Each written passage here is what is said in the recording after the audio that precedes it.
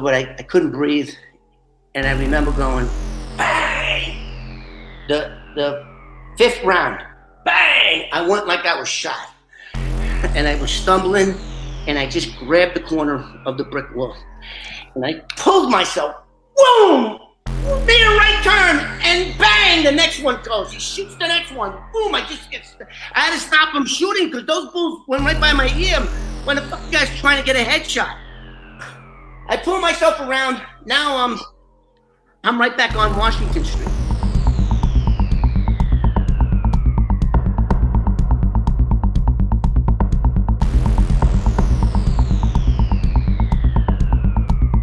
So now remember this, the one cop emptied his gun, right? Remember that story, emptied the gun.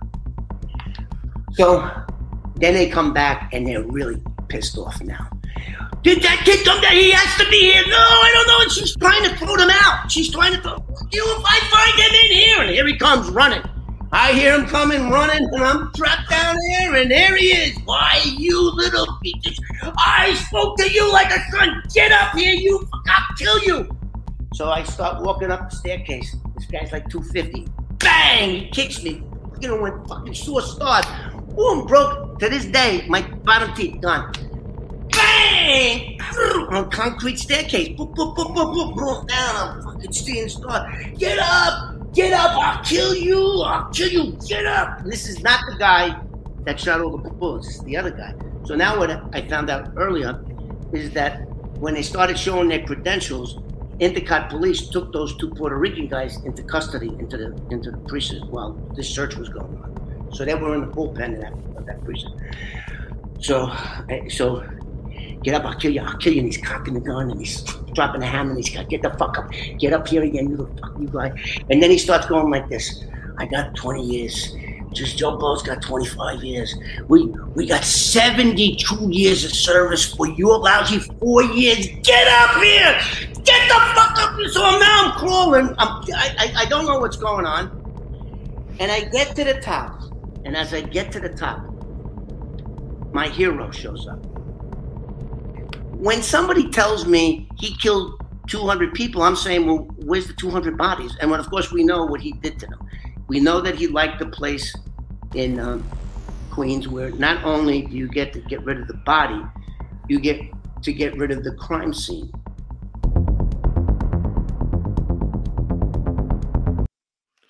All right, just to give the viewers, a little taste of what's to come before we get into your backstory, what was your relationship with Roy DeMeo? My relationship with, first of all, I'd like to thank everyone that contacted Sean to get me on the show. Thumbs up. Thank you all. God bless you. Well, my interaction with Roy was really prior to him becoming what he became. This was at the end of 1973 and just about all of 1974, when Roy DeMeo was nothing but a wannabe gangster. And we did several crimes together, as you probably saw on my YouTube channel, the FBI informant, Kevin Moore. I didn't think, well, first of all, you want me to tell you the story when I first laid eyes on Roy DeMeo? Yeah, we like people to tell long stories, never cut a long story short on this channel. Oh, you're going to be sorry you said that.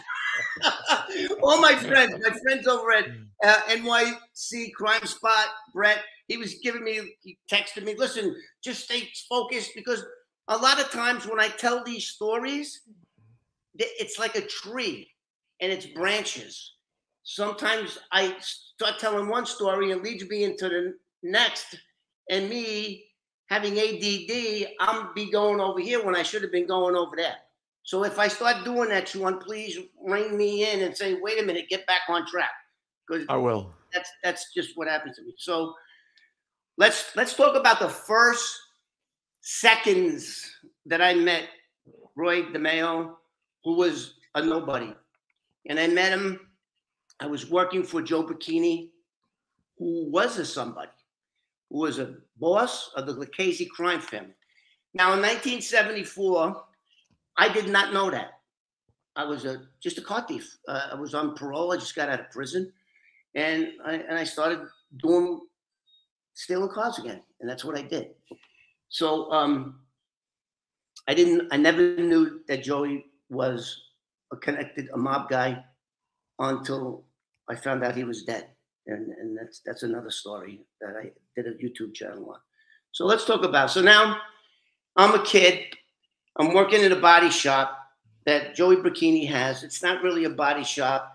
It's a warehouse with loading docks where Roy DeMeo, Chris, whatever his last name was, would bring stolen cars from JFK. Now, this place was located in South Jamaica, Queens, and back in the 70s, I don't know what it is now, but back in the 70s, that was a ghetto.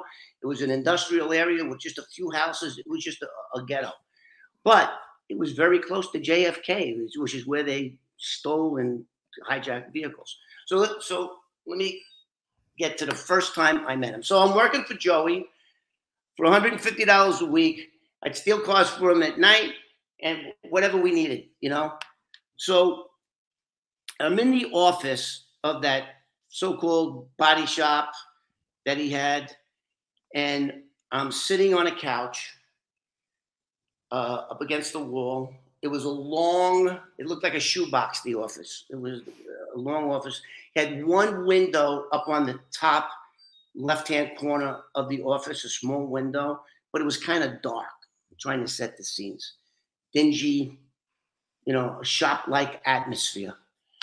And all of a sudden, the door swings open, and there's this guy. So the door is on the far end of the office, and I am at the other far end, sitting right across from Joey, who's behind a desk. Now, at this time, Joey Brechini was 42 years old, right? And I'm 20. Kevin, there's a little something beeping in the background. Is it possible to turn that off? Yes, hang on. Thank you. Well, I got a bad compressor in my... Okay, so anyway, is that better?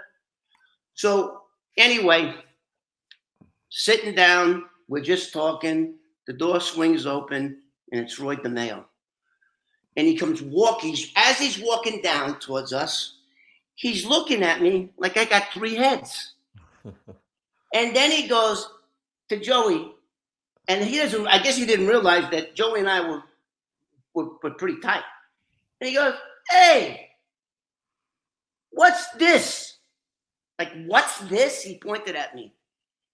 And he goes, well, then Joey got really, really mad, but he didn't say anything. And he goes, "That's my kid." Like all mafia guys, they all had kids. They all had kids. It's like in the movie The Goodfellas. And he goes, "That's my kid." He goes, "Hey, take a walk." Oh. And I've known Joey since 1971. This is 1973. And I've always known him to be a gentleman and low key. Well, that 42-year-old man who was overweight at the time, to this day, I don't know how he did it. He flew over the desk. He slapped him in the face. Pop! Like, you know, it's a bee slap. You know, when real men fight, you know, when I slap you, and that means I'm looking at you as you're just a bee. You're just a bee, smack, smack. So we smacks him, smack, smack. And Joey, like all the mob guys, always wore expensive leather Italian shoes. And if you know anything about them, they're all slippery. So Roy turns around and he starts running towards the door. He's running to the door, and Joey is just infuriated that he just not only disrespected me. I was just like the prop, you know. But the fact that he told his kid take a walk, and what's that, you know? Fucking, he was like, so then Joey. Now don't forget. I'm 20 years old. What do I know? I was just don't be kidding. I mean, I was probably even immature for 20 at that time. So, but I'm watching this. I'm like have the best seat in the house. I'm on this couch, and I'm just watching this. And so, what do? I get up as he's running towards the door. He opens the door up. Joey tries to kick him in the ass, and he slips on it. His legs went out. He fell down. I mean, if you can picture a mob boss, if you can picture this, he slips, he falls down, and now I'm there. So I go to pick him up. Get the fucker up. Then he gets up. Roy gets into his Cadillac, and he takes off. Now, at that time, for sure, Roy had one murder under his belt, which occurred in July of 1973 in Queens, where he whacked this Jewish guy that was in the porno business. I forget the guy's name. He just shot him in the middle of the afternoon in a parking lot of a diner on Northern Boulevard. He just capped him, and that's it. Okay, so at that time, I knew he was a murderer. I mean, I didn't know that at that time, but looking back now, see, a lot of things that I have a big mouth, you know, and I'm sure you being from London, you know about Irish people, right? We're noted for certain things, and one of them is that we love to fight. I love to fight. I always did love to fight. I always probably, even today, at 60, I'll be 69 in April. I got a big mouth, and one day I don't got broken teeth and scars on my head but anyway, so where was I? He fell down. He got up. He falls down. He gets up. Roy goes away. So now, for whatever reason, I think I have a good idea of why Joey was involved with this guy. He clearly didn't like him. He jumped into his ass the first second he said the wrong thing, and I just happened to be that prop, if you will. Everyone that walked in to Joey Bikini's office, and they were all mob guys. Looking back now, if they all looked like mob guys, I mean, mob guys don't carry credentials like the FBI. You know, there were so many people at that time. If they were Italian, they were all connected. They would all run that game. So what did I know? What did I know? But everyone that came into Joey's shop when I was there, and of course, when they come in, I leave. Joey would hug them. Joey was just the greatest guy. Everybody, he would kiss you. He was like one of those Italian, you know, Italians are known for that. They grab you, they kiss you. Like Joey used to, I always had a good head of hair. And look, I'm 69 and it's my real hair.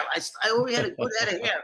And poor Joey Bikini didn't. I don't know why he just didn't shave it like Mr. Clean, like you. Like, why did it? I mean, it was a little spotty. If you look at some of the pictures, they're like, get rid of that. Get rid of the funeral director look. He used to always come in with the trench coat and because he really was a mobster. Who knew? Who knew?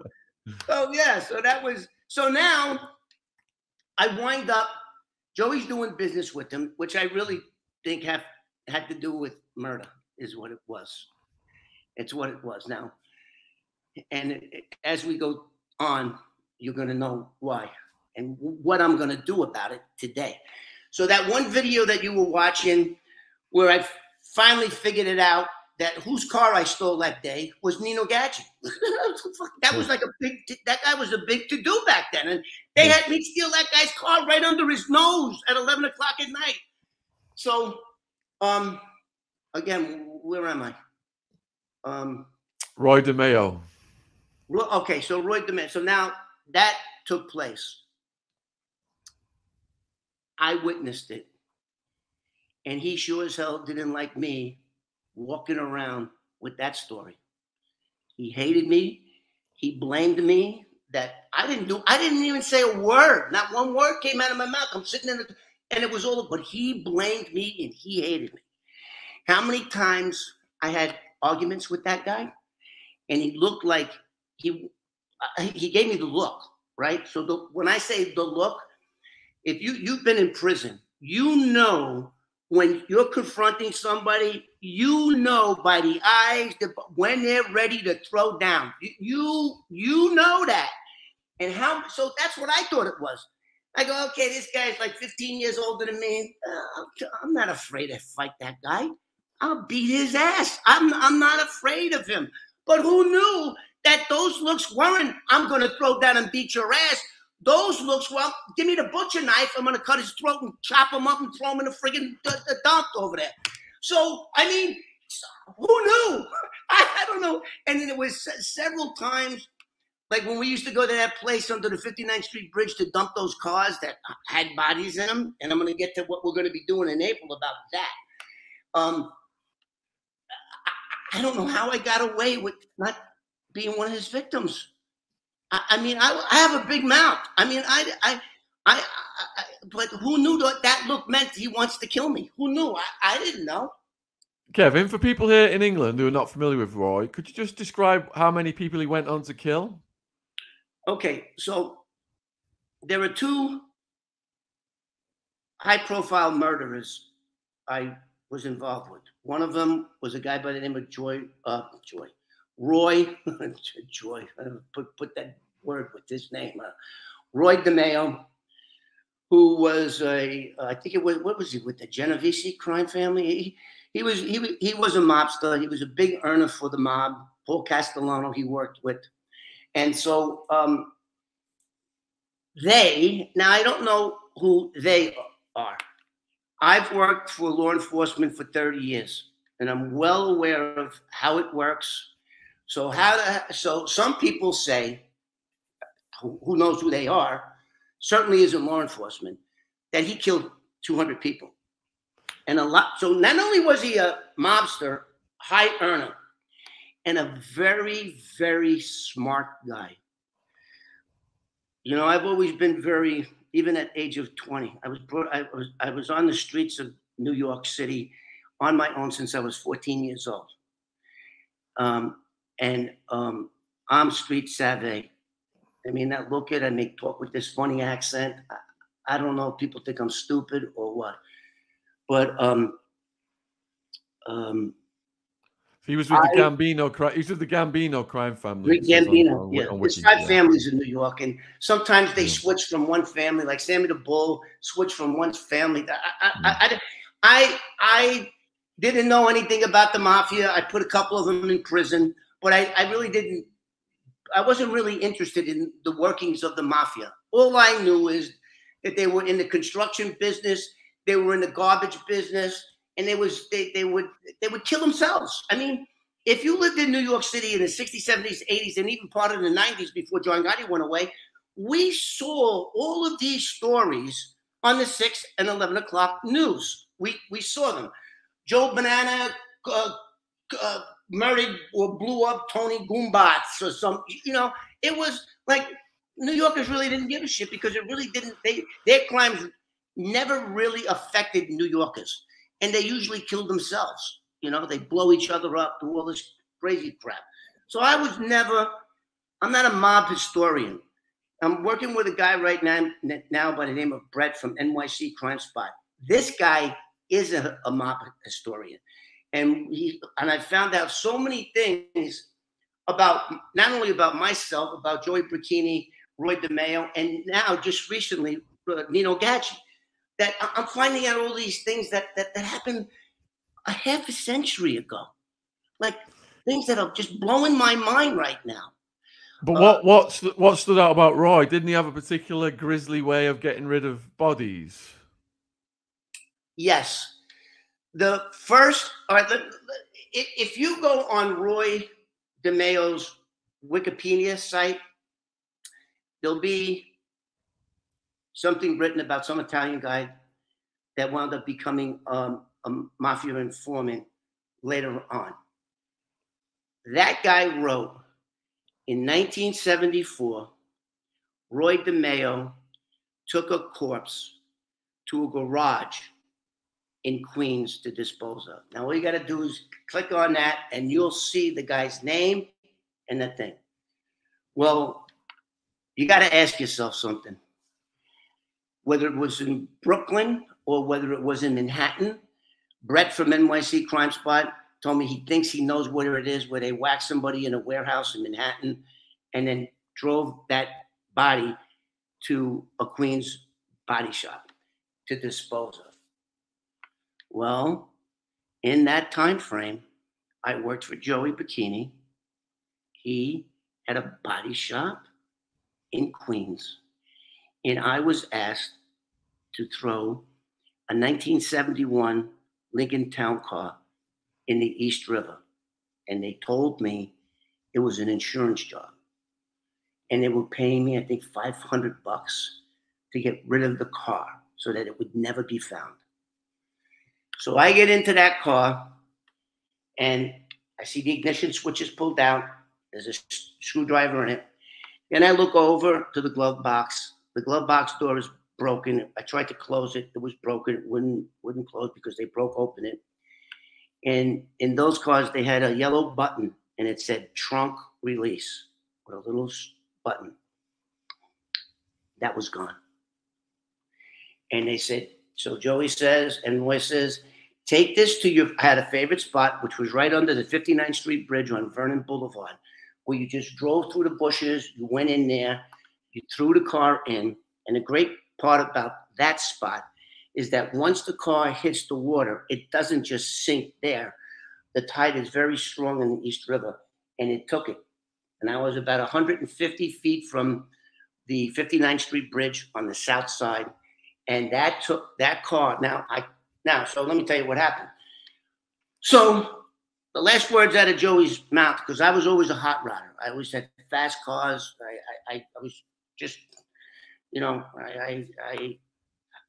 they almost passed a law about me about scofflaws not paying their tickets because I had 77 of them in 1 year. And there's an article on my website, on my YouTube channel. You guys could check it out. So once the car gets in there, it starts traveling at the speed of like a jogger. Now, I'm in the car. The last words out of Joey Bikini's mouth is, hey, whatever you do, no speeding. And he smacks me. You got me? No speeding. No speeding. I'm in the car. Smacks me again. No speeding. Calm down, dude. It's just a fucking stolen car. Whoa, I'm not stopping anyway. I had a big 460 motor in. I wasn't stopping for no six. And back then, the New York City Police Department ran around with full-size cars, Galaxy 500s, Fury 3s, with a big straight six-cylinder. Them cars couldn't get out of their own way. And I have a 460, 390 horsepower, whatever the fuck it was. So anyway, of course I'm going to fucking speed. So I get in the car, and I get on the Van Wyck, and I'm going towards the 59th Street Bridge to throw this car into the East River, thinking it's just an insurance job. And what an insurance job is, to all your viewers that may not know about it, if you have a car and it's breaking down or you lost your job, you can't afford to pay the note every month. You theft the car out, you recover the money from the insurance company, and everybody's a happy camper. So what better way to throw it in the friggin' river and it sinks and never be recovered? Okay, so, let me ask you one question. Yes. One question. You say throw it in the river all, casually. What do you mean throw it in the river? Is the car rolling down a hill into the river? That's a really good question. So there are different cars. Like there are some cars that you can just take a stick on the gas pedal and rev the engine and dump it. But Ford Lincoln Mercury cars, they had like a neutral safety switch where you couldn't dump it. You couldn't dump it until it was only like 600 RPM. So anyway, so that's a good point. It depends. If you went there in the winter and the ground was, because it was dirt, it was a little bit of concrete, but it was mainly dirt. I also went there on my YouTube channel and I filmed it. I actually stopped my car on the 59th Street Bridge on that one lane thing going into Queens. Stopped, got out, and I leaned over the 59th Street Bridge while everybody's blowing out. They're thinking I'm jumping off the bridge. And I filmed it, an aerial view. I filmed it. I'm like, and I'm there filming the thing. So you can see that on my YouTube channel. So, so what you have to do then, you have to get the car, and I put plenty of cars in that area, plenty of them.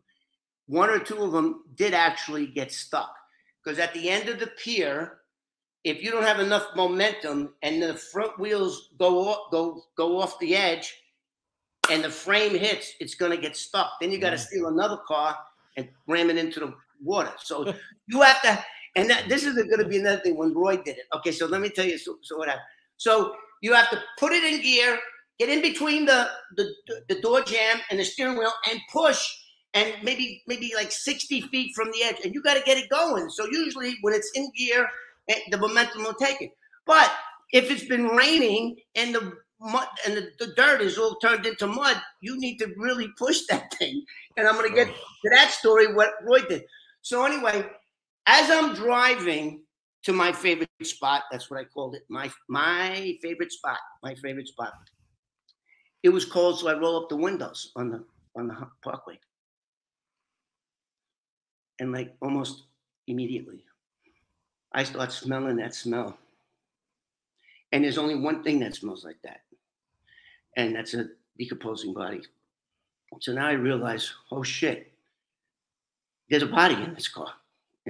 And let me tell you something, why every time you saw a newsreel in the 70s, 80s, and 90s, where the mafia guy pulls up to court in Brooklyn or in the Southern District in New York, they pull up, guess what they all pull up in? Black Lincoln Town Cars. And why would they be such a big fan of Lincoln Town Cars or Fords? Is because they had the biggest, you could put four bodies in them. You could put 4 bodies in those trunks. That's how big. If you take the spare tire out and you got that one shelf, bing, that's one shelf there. Even if the guy was 250, 280, you could get at least 3 people in that trunk. And as I went there, that freaking trunk is going pretty low. And I'm telling you, now this story doesn't end in 1974. This story is going to end in April of 2023. Remember, I said that. April 2023 is when it's going to end. So I smell it, and I go, I knew what it was. It's like 40 minutes from Jamaica to the 59th Street Bridge. And I'm smelling it, and I'm gagging, and I'm going, fuck, what? So now I'm like halfway between the shop, like, should I just take this shit back? But it's going to be as far to go back as it would be to go forward. So I just kept driving, and I did not speed. I tell you, I did not speed. I was like an old lady. I get to the spot, and 80 feet away, put it in gear, and I run with it, and it goes right in, perfect. Now, the Lincoln Town Car in 1972 had to have been the heaviest car on the planet. The Europeans didn't have anything that was that big and that heavy. Maybe the Mercedes 600, maybe, I don't know. But it was a heavy car. And I got so nervous. And when you go into that property there, where you'll see under the bridge, is some kind of a historic building that's there today. They refurbished it. So it was a pretty long, it was, I would say maybe 300-400 feet. And I put the thing in gear. Full well knowing there's a dead body in this thing. I gotta get out of here. I'm being followed by another guy. And I run with it. It goes off perfect. But I forgot to shut the lights off. The high beams were on. And of course the tail lights were on. The Lincoln goes in. And you would think 5,000-pound big car goes right down right away. No, it doesn't. It slowly sinks nose first. And then that tide just took it.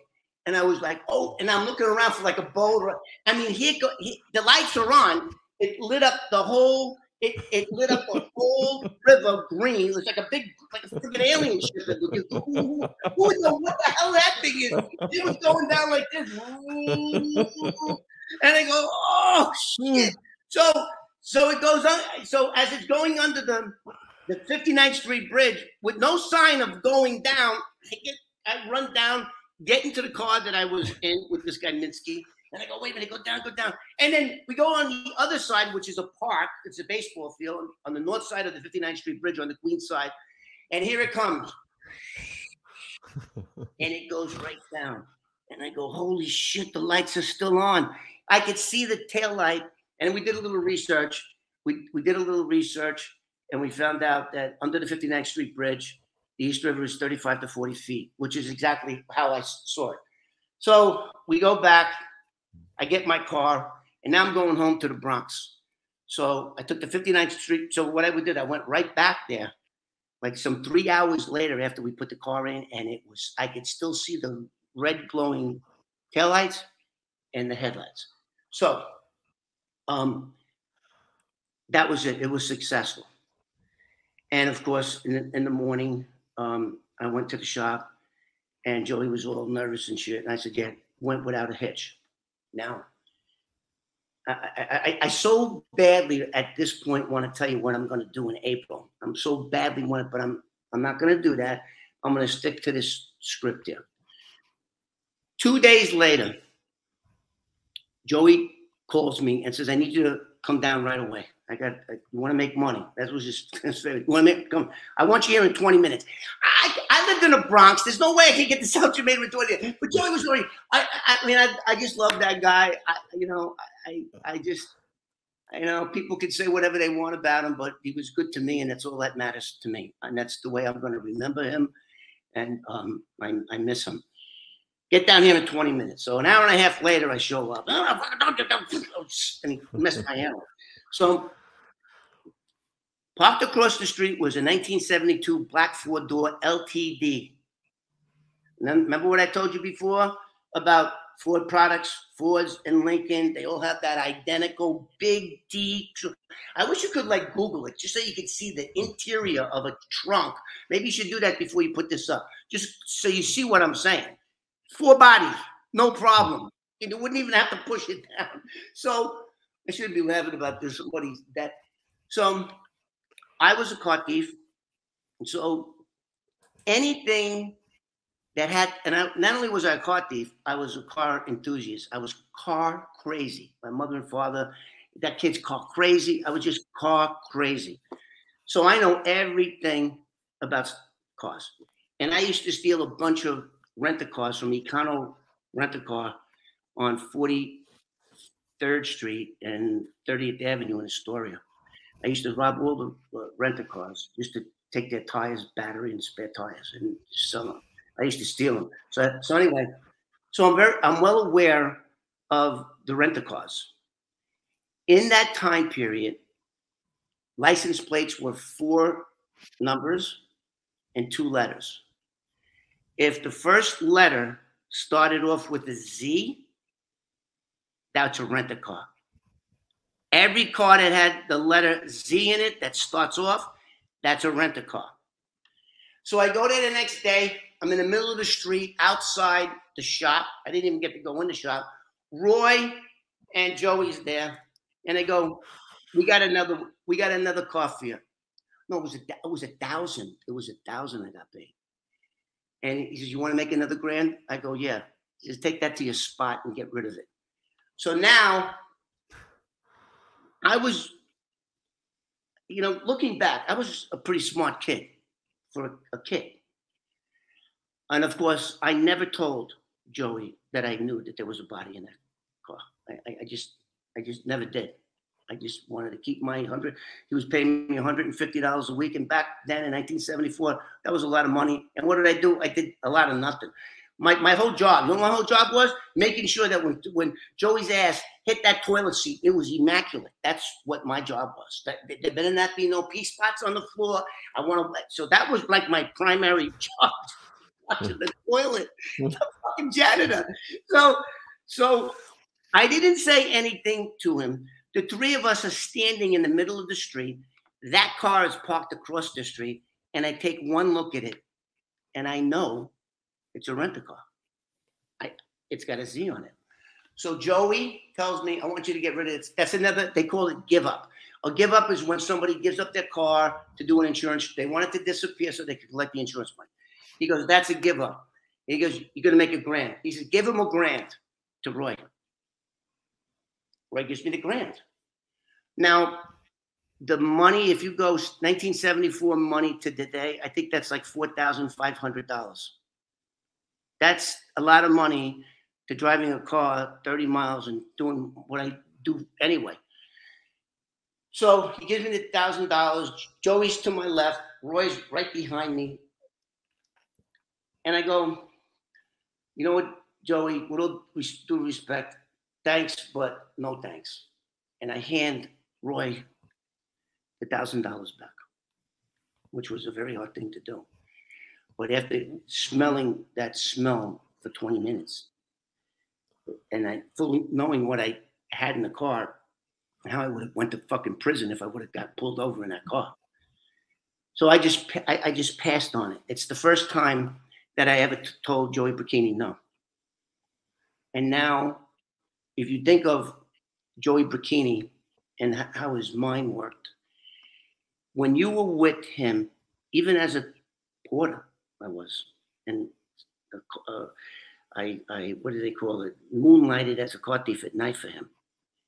When I said no, that was a big mistake.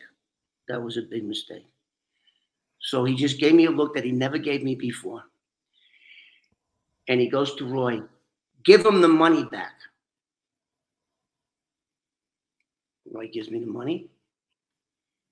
And I go, so now I'm like, what did I just get myself into? I know damn well what's in. I know that's not a give up. It's a rent-a-car. I know damn well what's in that trunk. I know. So I go, you know what, Joey? I don't feel comfortable. No.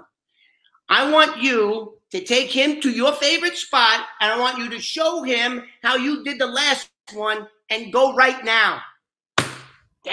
I said, I'm not touching that car. Not touching that car. Show him what to do. Right? That was such a cool story. So now here's Roy again. Now Roy is like, what the fuck is he got to do? So, so now let's stop right there. So Roy was a car thief, and Joey Brechini was in the porno business. And he got locked up. Like, we got 48 felonies on him for just bullshit, obscene stuff. They passed laws in New York, and he was getting tired of the shop that he owned on 42nd Street. It was magazines and movies and stuff like that. And by the way, Joey was the first porno guy connected to the mob that sold gay porn. That was his claim to fame. Yeah, he said, I don't care what they do. Let's try gay porn. And he was making a lot of money. So anyway, where was I? They said to you go show him how to do it. So So I told him, I said, okay, I'm not touching that car, Joe. You're not touching it. Tell him what to do, and then he goes to him, you do it. So like almost like his boss. So we go there. I go there, and I'm driving my 1969 yellow Super B. Like it couldn't be a brighter thing. So the area where this is today looks completely different. It's got apartment buildings, but back then it was like a junkyard area. You would see people would dump their washing machines and used tires. So, but the cool thing about it is it has the same gates as it has today. If you guys just look at my video, you'll see it has these chain link gates that open up and you will pull out. So back then, somebody broke the one gate door. So what you had to do is drive right in. And back then, even though this was wintertime, the shrubbery, even though it didn't have no leaves, it just was like so really thick that you had to drive through it like a car wash almost. And it would scratch the car, and you would go in, and then as soon as you passed those bushes, they would close like a curtain. That's what Roy said. So I pull up, I get out of the car, I go right back there. Roy drives the Ford right through the thicket, and I get out. Now, it was winter time, and it was muddy. There was plenty of mud. Now, to your question, how do you get it in? So now you got to really push that thing up to speed because it's getting resistance from and don't forget too, the Ford had a 351 Cleveland motor in it, or maybe even a 302, where the Lincoln had the biggest motor Ford make, which was a 460 cubic inch with a bunch of torque. Boom, put it in, and it pushed it. But the Ford didn't have that. The Ford had a little piece of crap motor. So I says, okay. So I get him about maybe 80 feet from the edge, and I tell him, you got to make sure that you have enough speed so that when the front wheels go off, it doesn't hit the chassis, that it has enough momentum to push it in the river, because I'm not pushing it with my car. I brought my car there, so I'm not pushing this shit in there. Then that means I'm going to have to steal another car and push it in. So I said, you got to get the speed up. So back then, so see this white shirt? So Roy used to always wear these button-down dress shirts that went over his pants because Roy always carried a revolver, 30, I think it was a 38. He always had a gun on him. So he's got the white. He wasn't dressed right for this deal. He's got the white dress shirt, the pants, and the Italian shoes. All those mob guys had those shoes back then. I think they were like $500 a pair. They were expensive shoes.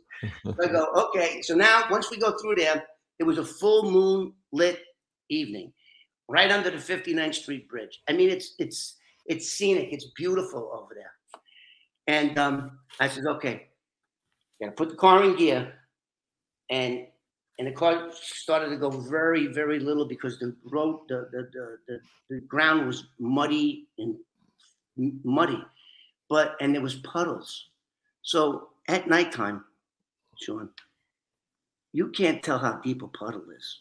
You know, it may be inches, it may be a foot.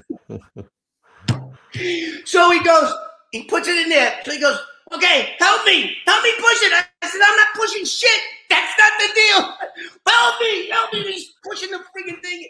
And then all of a sudden now, so he's in between the door jamb, and he's got his right hand on the wheel, and he's pushing it. It's going all right. It's going okay. It's the puddle. It goes right, boom, and his right foot almost gets run over. To this day,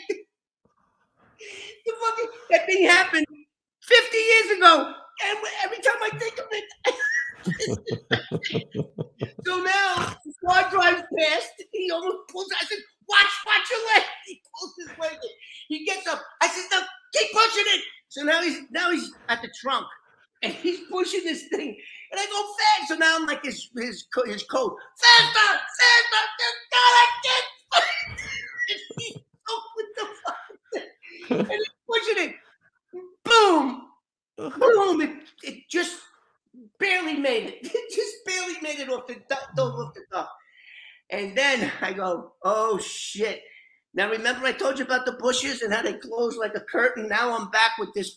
Now I'm going, okay, I'm gonna have to fight this guy right here. Because that wasn't the deal. You don't need to fucking do shit. Now he's yelling at me. He's got mud on his chin, and he doesn't realize that he's full of fucking mud. So he's yelling at me. And I felt like that wasn't the deal. And then I go, what? And I go, look, and I start laughing. And he was like so fucking mad. But he had a good sense of humor. I gotta give it to him. So I'm like ready to run and just leave him. So I go, look at you, look at you. He was a little fucking Nick. He used to call me a Nick. Let's get the fuck out of here. So it was so funny. So now he gets in the car. He goes, oh, this is the greatest place. It's got the curtain. They can't see. Once you're in, you can do it. You can kill people, do whatever. So I bang a U-turn. I go back, and we tried to see where the car was. And it sunk down because this time I told them to crack open the doors so that they wouldn't seal.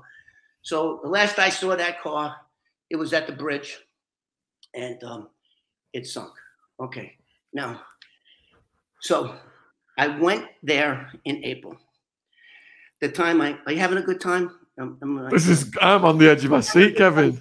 I can't see. Blow that mic. I want to see your face. There you go. You're smiling. There you go. There's your whole face. So I go there. I fly. I live in California. I go back to New York. I filmed it and got a drone. I put a drone up there. I crashed a friggin' drone. Knows how to fly a drone. And the Lincoln, the first one, when I did the video, I could point to where that car went down. And again, the car weighs 5,500 pounds. The motor and transmission, another at least 1,200 pounds, those two items. Cast iron isn't going to dissolve. So, and I'm a pretty good swimmer. So I'm looking at it maybe 60 feet offshore. And when I went back the night that happened, I could clearly see that it wasn't that deep. You couldn't see the car, but you could see the headlights. And the taillights are only 5 watts. And I could still see the taillights. and I left the high beams on it, so it was still glowing. It's still glowing. So I went there. Hope you're enjoying this podcast. There's a word from our sponsor, Rocket Money. The other day, I had to cancel 3 Amazon Prime memberships. I had a personal on the UK Amazon, US Amazon, company account, US Amazon, UK Amazon. Do you understand how hard it is to cancel these bloody things? That's why Rocket Money makes these things so much easier, formerly known as Truebill. The app shows all your subscriptions in one place and cancels what you don't want for you. Rocket Money can even find subscriptions you didn't know you were paying for. Just like with me, with my 4 Amazon Prime memberships, you may find out you've been at least double charged for a subscription. To cancel a subscription, all you've got to do is press cancel and Rocket Money takes care of the rest. Get rid of useless subscriptions with Rocket Money now. Go to rocketmoney.com/Sean, SHAUN. Seriously, it could save you hundreds per year. That's rocketmoney.com/Sean, SHAUN. Thank you for supporting our sponsor, Rocket Money. Links in the description box. Cheers. And I took this finger and I told my audience that the car is right there. I could take a rock and hit it. So now what's going to happen now? So I got Quentin Walker of Darkness with the podcast Darkness. He's going to kill me. I don't remember his stuff. Anyway, can you put a little name on Darkness Underneath podcast? So everybody was so now so I'm watching YouTube and I see this commercial about the 5 best underwater drones. 5 best underwater drones. I didn't even know they made that shit. So they got these drones. They got 300 feet of cable, and you put it in. They got 4K cameras, and they got big LED lights. Don't forget, this is only 40 feet. Now we Googled it and found out that it's only 40 feet under the 59th Street Bridge. So on April, to all my viewers out there, and all your viewers out there, I'm getting on a plane. I'm going to meet Brett from NYC Crime Spot and Quentin Walker of Darkness Underneath. And we're going there, and we're going to put that friggin' drone, underwater drone, and I'm going to put it right there. I'm going to put it right where I know the car is because I saw it. Now, let me explain something why I still believe that car is there, and you can agree with me or disagree. The greatest part about my favorite spot is that if there was no current, you could only put so many cars in there before they would pile up. But the great part about that is it took the car and it went maybe 300 feet. Now, where the Lincoln came to rest, I don't know where the Ford is, but where the Lincoln came to rest is a New York City park, a baseball field that has concrete wall with this tubular fence, maybe 4 feet high. So it would be impossible, and then it has rocks from the shore to the water. There's rock, so there is no way for a car to go through and land there. There is no way. So if there's no way, then there would be no reason for the police to go into that area and look for cars. So I think this is going to be a pretty cool video. We're waiting for April because I want the daylight savings time to work for us, and we're going to go there. If I got to get a freaking boat, no matter what I got to do, I'm gonna do it. And I can only imagine seeing that car after it's been parked 50 years underwater with presumably a dead body in it. Wow. I mean, if that doesn't, and I'm surprised that out of all the stories, there's plenty of stories. I know I watched, I of course checked you out. I never heard of you before, I'm sorry. But when my friends told me, wow, this guy's who you are, you got a book written about you and all this stuff. So I watched your channel, and most of the ones that I saw was of prison stories. So I thought, that's where I'm gonna go. But I have a great prison story, and you know what it is, right? Which one? Well, what happened to me on the way to Elmira Correctional Facility? Yeah, let's do that one. You want to do that one? Are you finished with Roy for now? Huh? You finished with Roy? Here's the way I gotta do things. I'm a guy with ADD. So and when I wrote this book here, I don't know if you can see it. When this book was written, it was written by Emmy Award-winning writer Charles Kipps. I mean, if you Google him, you'll see what kind of big shot he is. So when I was writing that book, although my memory is great about what happened, but chronologically, it's hard to say that story happened before this one and so on. So to answer your question, I'm about halfway done with Roy DeMeo. I don't like doing his stories on him for the simple fact that I know that's what he would want. He's a narcissistic. That's what these people want. They want to go, and don't forget, in a way, I too am a victim of Roy DeMeo because he murdered my friend. And not too long ago, because of my YouTube channel, I got to talk to his daughter, Jackie Brechini, about when I went to see her dad at the cemetery. And so this guy had like 4 kids. Joey had 4 kids and a beautiful wife. Let me just say this about my friend Joey. His Jackie was 7 years old at the time her father was murdered. Joey's wife was his age, both born in 1933. And as I'm talking to Jackie, because when I went to the gravesite, I saw that his wife Marilyn died in 2016, 40 years after Joey did. And I learned that woman didn't so much as even look at another man for the rest of her life, 40 years. She stayed devoted to her husband. Now that, of course, gives kudos to the type of woman she is. But if Joey was a piece of shit, you think she would have stayed loyal to him for the rest of her life? No. That's all I got to say. And that's why I'm loyal to him. But are you able to say why Roy, was ordered to kill him, or? Well, in one of my videos, so yeah. So the story goes that Joey. Now, okay, so let's. You've been in jail, right? Sean, you've been in jail. Been in Arizona State Penitentiary, right? Sheriff Joe Arpaio's jail. Oh, I was there. It's on Madison Street.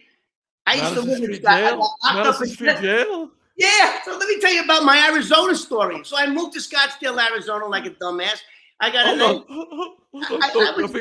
was there. So Madison. I think let's finish Roy first. Let's finish Roy. Is it Maricopa County Jail? Is that yes. I was in the pods. They have the pods. So anyway, so where was I again? See, I told you. Just go on. You were telling us why Roy was ordered to kill your friend. Oh no. Roy was not ordered to kill my friend. No. So the story is, okay, getting back to you were in jail. If you get challenged by anybody, if they so much as call you the B word, and you don't fight, like right there, you're a punk, and the next thing you know, you'll be bent over in somebody's shower. So that has always been my mindset, because I was raised in the South Bronx, a predominantly Black and Puerto Rican neighborhood. But so anyway, Roy hated me because I witnessed what Joey did to him and punked him out. So I don't look at Roy's a killer with a gun. It takes 2.5 pounds of pressure to pull a trigger. I get my 6-year-old daughter to do that. So that doesn't. But he was a punk. And Joey was the type of man that when he got up and slapped him around, if Roy fought back, Joey would. Okay, so this is what the rule is. You cannot put your hand on a made man. If you put your hands on a made man, you're going to get killed. So Joey was a made man. So maybe that had something to do with him running away. I don't know.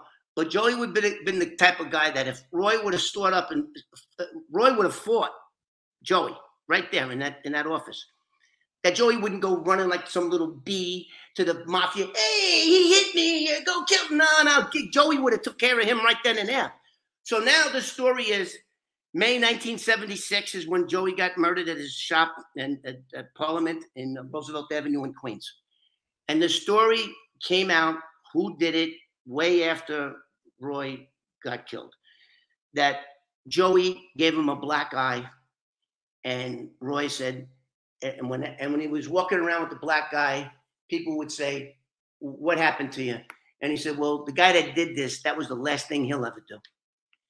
And then he killed him. So I didn't know that part of the story. So when I heard that he got slapped around by Joey, I'm thinking it was the incident at the shop that why he got killed. But it doesn't look that way, because that was 1973, and he was murdered May of 1976, Joey. So in one of your videos, did you say that Roy had something to do with the killing of your girlfriend? No, I didn't say girlfriend. No, you misunderstood me. It was just your friend. Roy, I consider myself one of Roy's victims, family victims. Like when you kill somebody, I mean, I've been around murder all my life. When you kill someone, you just don't hurt and kill that person.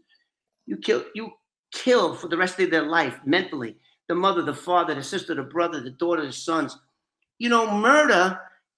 And if you read my book, if you know how many murders I worked the most prolific serial killer in New York's history, and that's what I was trying to get at before.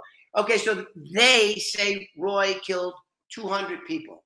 I don't believe that, because I worked the Joe Rifkin case where he tried to kill my girlfriend. Is that the one you're talking about? Yeah, I got confused. Yeah. That's Roy. That's the other serial killer. So Joe Rifkin was linked to as many as 40 homicides and confessed to 17. He was on number 18, which would have been Mary Catherine Williams, my ex-girlfriend, and his lawyer showed up. So the state of New York's got Joe Rifkin as the most prolific serial killer in history, not because they have confirmed. So when somebody tells me he killed 200 people, I'm saying, well, where's the 200 bodies? And when, of course, we know what he did to them. We know that he liked the place in Queens where not only do you get to get rid of the body, you get to get rid of the crime scene, And my understanding is he whacked a lot of people right in the car. What better place? You're on the freeway, pop, pop, pop, and then you drive it. And so anyway, where was I now? So that's like Brett from NYC Crime Spot and Quentin Walker, they researched this guy, Roy DeMeo, up, down, left, right, every way, and they put the number somewhere about 75. Could you tell the viewers how Roy met his demise? Yes. Well, what led up to it? Yes, please. Well, there was two things. First of all, Chris Rosenbaum went to Florida, and he tricked a bunch of Cuban drug dealers that he was Chris DeMeo, the son of Roy DeMeo or whatever. He was connected to him in some way. So they believed that. So this guy goes, okay, Cuban drug dealers, come up to Brooklyn, and I want 15 kilos. I don't know what number it was. I think it must have been 10 or 15 kilos. At that time, was going for, in New York, they were going for 20 to 25,000 a key back in that era right there in New York. So the Cuban guy shows up with him, another guy and a girl. Chris lures them into some place and kills all of them. So now the Cubans find out who Chris is and who Roy is. And they get to Roy and they go, hey, our people are dead. We want that guy dead, or there's going to be a war. There's going to be a war. And, the Cubans are no joke either. Now, the big problem for Roy is he had that big house out in Long Island. He had his family in the house. So then he gets ordered by Paul Castellano that get rid of that kid. Kill him. Now, Roy and Chris were like father and son, brother and brother. They were very, very close. They knew each other since 1966. And now we're talking about 1979. So Roy and one of his other, they called him Dracula. You guys can look, you mafia guys, all these friggin' names, I don't know. So Roy and Dracula are in his house, and all of a sudden they see a Cadillac pull up across the street and stop. And they can see it's a Hispanic-looking guy. And Roy at this point was walking around his house with his handgun. He was walking around, had a bulletproof vest on. He was ready to do battle. This poor kid, who turned out to be a vacuum salesman, a college student, 18 years old, going door to door to sell vacuum cleaners. Roy and the other asshole comes running out, and they just start shooting. The kid puts it in gear, and I hope I get this part of the story right, and chased them for 15 miles in broad daylight, out the window. Both of them are shooting, reloading, shooting at this kid, shoot up his car, and finally kill him. I saw the homicide photographs of the kid in the car dead. And Roy gets away with it. Hundreds of people saw the car chase, and like nobody called the cops. I don't know why. So then Roy, he's dead. Then Roy cut him off after the kid was already shot, went over and dumped his mag or revolver, whatever it was, in the kid's face, killed him. And then drove home. And then nothing happened until the next day, when it was in the newspaper that an 18-year-old vacuum salesman, young kid working his way through college, got assassinated in a car chase. So now Paul Castellano hears about this, and he goes to Roy, because Roy was already ordered to whack Chris. So now Roy just kills this kid, and the mafia never. Remember I told you when we first started this interview that the mafia never don't kill people; they just kill each other. But this time, you killed somebody, an innocent guy, made the pay. It was a kid, and he was a good kid. He was trying to work his way through college, selling vacuums, and that piece of shit. See why I don't like him? See, and I I have a new channel. I'm trying to be, I'm a businessman. I had a successful private investigative company for 22 years, so I know all about how to take care of your clients. And so, when I see the views, every time I put his name up there, they go. And all my viewers know I don't like him. I don't like what he did. He's burning. I just don't even get me started with this guy. So anyway, now he killed this innocent kid. So now Roy packs up his family and sends him off someplace. And now Paul Castellano goes, I want that guy dead, and I want him dead now. So now the Cubans are in communication with Roy. And they say, not only do we want him dead, but we want to see the newspapers that he's been dead. So they had to sensationalize his murder. And do you know what they did? Or is this news to you, Sean? No, it's news to me. Okay, so this is what they did. So they bring Chris into the Gemini Lounge. I hope I get this right, Gemini. And he's sitting down, and Roy goes, "You want a cup of coffee?" And Roy had a paper bag on the shelf behind him. And he goes, "Yes." He goes, takes the gun out of the paper bag, puts it to his head, bang, bang, and it didn't kill him. Then there was another guy, the Tesla twins, and they just shot him up. But that's not good enough. So now they take his dead body, they put it in his BMW. They put it in, I think they put it in the passenger side, because I remember the photographs. And they drive it to this remote area by an airfield where there's nobody there. And they had those old Tommy 45 caliber automatic machine guns, like from the Roaring 20s, you know, the blah, blah, blah. And they parked the car. They pulled their car up. I think it was Tesla, the twins, the Tesla twins, whatever. And they just riddled the car with bullets, made a big scene. And of course, cops came. And Tesla, what's his name, that guy? Tesla? He's still alive, he's in prison.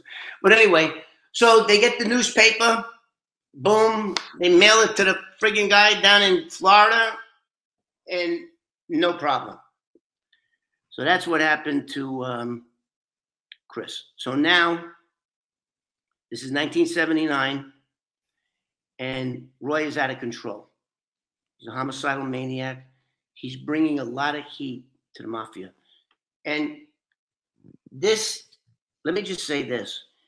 The reason that Joey was so good at what he did is because he flew under the radar. He wasn't a John Gotti with his $5,000 suits and making a lot of noise. Nobody knew who Joey was because he flew under the radar. Now this guy, Roy, is just getting so much attention. Paul Castellano says he's got to go. So Roy knew that they were going to kill him. He knew. According to his son in his book, The Sins of My Father, I think it is, I saw an interview, he did a radio interview that I just saw, and he said that his father knew he was going to die. In fact, that day they called him for a meeting, and he knew what that meant. So Roy left his wallet, his car, he left everything there and just went. He went to the meeting, and he was murdered. And they took his body. They shot him also. The other thing that they did, just like they did what he did to Joey, he shot Joey in the face 5 times. He effed up his face so that he couldn't have an open funeral. Shot him in the face. And that's what those guys did to him. They shot him in the face. And then a little later on, there was some talk on the street that Roy's son Albert was going to get them. So instead of killing him, they went and they beat him up so bad they hospitalized him for like a week. They beat him. They broke his eye socket. They broke his jaw. So this is So they wound up putting Roy. Roy had a chandelier that he was going to have repaired in the trunk. So they put his body in his own trunk, threw the chandelier on top of him, and they parked it in Brooklyn. I think it was Sheepshead Bay, right by the ocean there. And this was January. So the police found him like 10 days later, frozen like an ice pop, shot in the face 5 times. And that was the end of Roy DeMeo. Did anyone get arrested for whacking him? No. So later on, I stand corrected. Paul Castellano was eventually indicted for Roy's murder in 1984. He gets out on bail, 1985.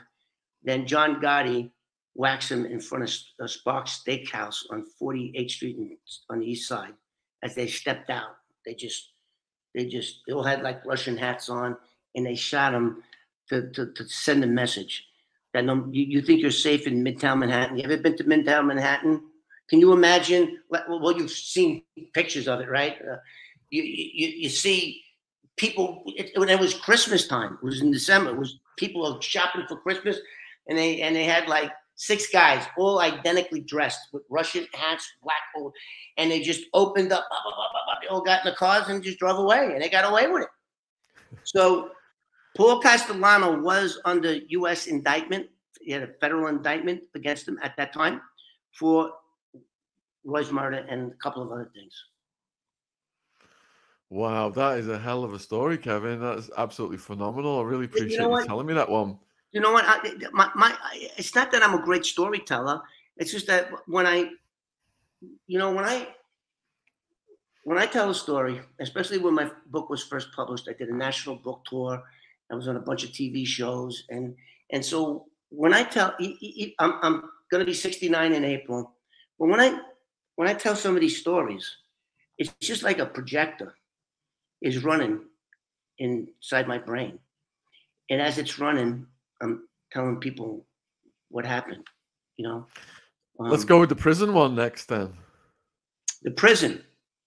Okay, so you were going to post the newspaper clippings of my great escape, okay? Because I don't want to tell a story. You know, when this book was first published, they didn't have the internet in 1994. They didn't have the internet, so I'm telling all these stories, and people like you're the subject of a book, right? My book was published by Carolyn Graff, and this one over here, if you could tell, right over here. If you can see that right there, Simon & Schuster.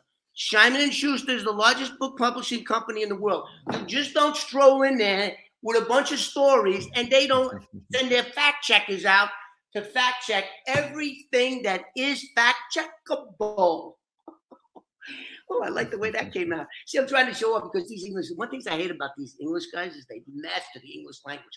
They're so clever the way they put words in. They just, damn. When I used to get in trouble, I used to, man, what do you call a lawyer over there? A barrister? They put the wig on. I said, boy, I wish I could have one of those guys over here.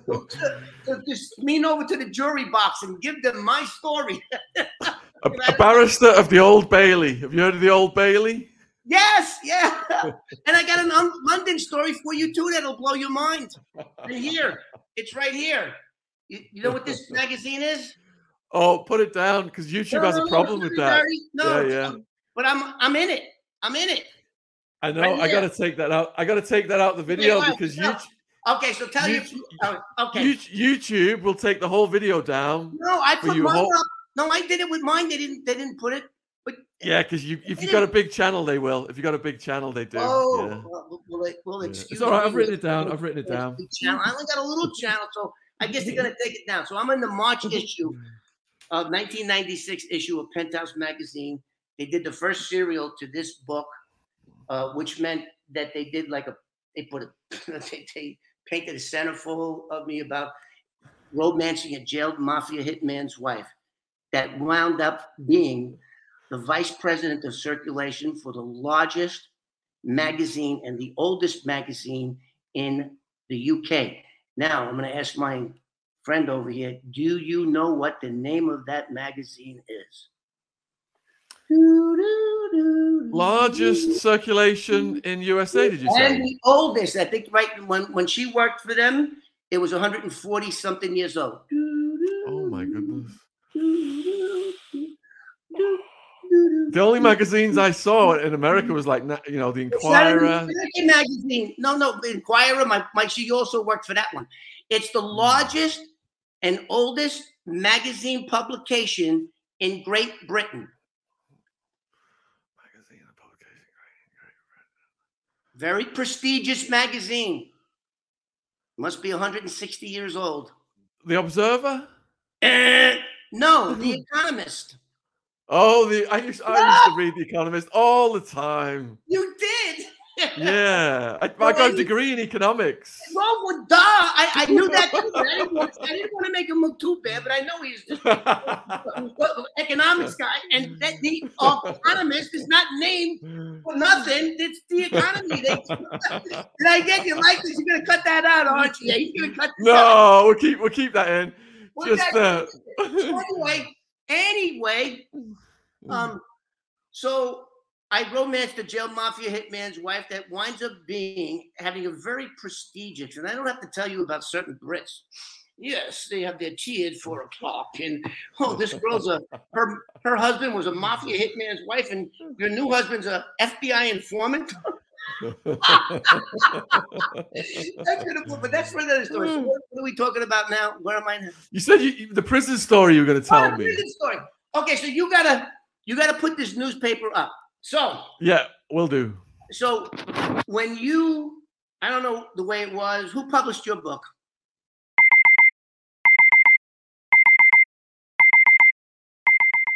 When we wake up in the morning, we get out of bed and we start our day with Koro Snacks. Koro is a healthy snacks brand focusing on bringing additive-free, natural ingredients to their customers with fair prices in bulk packaging. They have everything from nut butters to free from baking ingredients to cooking essentials and, of course, the snacks. Oh, these Syrian pumpkin seeds from Koro are amazing. I have them on my cheese on toast every morning. You've been getting into them, Jen? Yes, and all the health benefits it brings. Lashings of them. Right. Pop this in the oven then. So what makes Koro special in comparison to others? Koro cares about sustainability. Their bulk packs save on packaging material compared to small single packs. For a 5% discount on Koro's products, use the code TRUECRIME with no space in between true and crime. The link to Koro's online shop is in the description box on YouTube. Thanks for supporting our sponsor. So, Random House. Random House is big too. So when you tell your true stories to them, if they're going to print a book, then this book goes to, it's either in the true crime section of the bookstores or under biography, because it's my biography. It's not an autobiography. It's a biography. I didn't write it. Charles Kipps wrote it. So when the manuscript is done, first you get the book deal. And I also had a movie deal too, right here. Paramount Pictures, wow. $50 million theatrical feature film. I had Universal, Ooh. Paramount, MGM. And I want to talk about that, but maybe not this time. But I'm like, my stories are such that Hollywood came knocking at least 9 times and paid me all kinds of option money. So anyway, to get back to the story here, any story in this book that's verifiable, they have a law firm that fact check it. So when the first book came out in '96, I told them about this story and that I was on TV. I know I was on TV because I saw myself when I went to prison. I was like a friggin' celebrity in prison. I was worried about getting raped and all these bad things. Meanwhile, not realizing the worst prison in the world is that zoo, Rikers Island. So they tried to fact check it, and they said, well, if you were in the newspapers, and I knew I was in the newspapers because when all the COs would come in, they would have that paper, and they would walk right up to my cell and go, oh, tell me about your escape story. And that's what I would do. So they couldn't find it. So, but I had so many FBI agents, law enforcement, everybody would say, if he says that happened, it happened. Unfamiliar with upstate New York, which is, New York State's a big place. Okay, so now we go to this book, Simon & Schuster. Simon & Schuster republished my book because one of the women that I was married to was a woman by the name of Danielle Staub of the Real Housewives of New Jersey. So they flashed my book to promote their TV show because her mugshot's in there. And anyway, so now this book has already been up from 1996 to 2009. Simon & Schuster still unleashed their fact checkers, 3 lawyers, and they go to try to find the escape story because I tell them I was on the news. That was part of this. Part of the story has to do with the media being, when I got caught, being there and me being on television and in the newspapers. Okay, so I thought I was in a town called Ithaca, famous for its guns and college. I wasn't in Ithaca. So when everybody was looking for newspaper articles from Ithaca, which is 400 miles away from a town called Endicott, that's where it really happened. So one of my viewers called me out, says, you're full of crap. And she was a journalist. She was a friggin' journalist from Boston. That's why I say you can't lie in this business. You lie. There's people Googling you and some of the things that they find out is unbelievable. So she calls me out. So I go, well, why don't you check that out? So she did. And she pulled up the newspaper clipping. And it was like the story was even better than I remembered it because I didn't know where all the bullets went. So, okay. So now Sean is going to put up the article. I mean, I did a video on it. Okay, so that happened September 7th, 1972. And why were you in custody first? Because I got locked up and I wouldn't snitch, and they gave me 4 years. The charge was reckless endangerment in the first degree, which was a high-speed car chase from 233rd Street in the Bronx to the Catskill Mountains. Cop cars got crashed, so I wound up, and then they tried to get me to snitch on these guys that I used to rob banks with. I was a wheelman for the mob. That's another story. See how this branches out? So anyway, where was I? You said the date of the escape. Oh, so that were you in transportation? Yes. So listen to what happened. So the correctional. So anyway, it was September 7th. So I was in September 8th newspapers, right? And I did a video on the 50th anniversary of my escape. So if you look at my channel, you see September. So I did it 50 years ago. So I just found out all of these I found out people's names, the cop, everybody. The bullet when they were shooting at me hit a guy's van. And Stop! You're jumping ahead. Whoa. Set the scene. Set the scene. Okay. So I just get sentenced 2 weeks prior to 4 years in prison. It was called an indeterminate sentence, not less than 1 day, no more than 4 years, depending on your conduct. And I guess escaping, I'm going to max out. I didn't even get there, and I'm in trouble already. So 3 correction officers. I was in Rikers Island Hospital. So I'm sentenced. 2 weeks later, they come. Three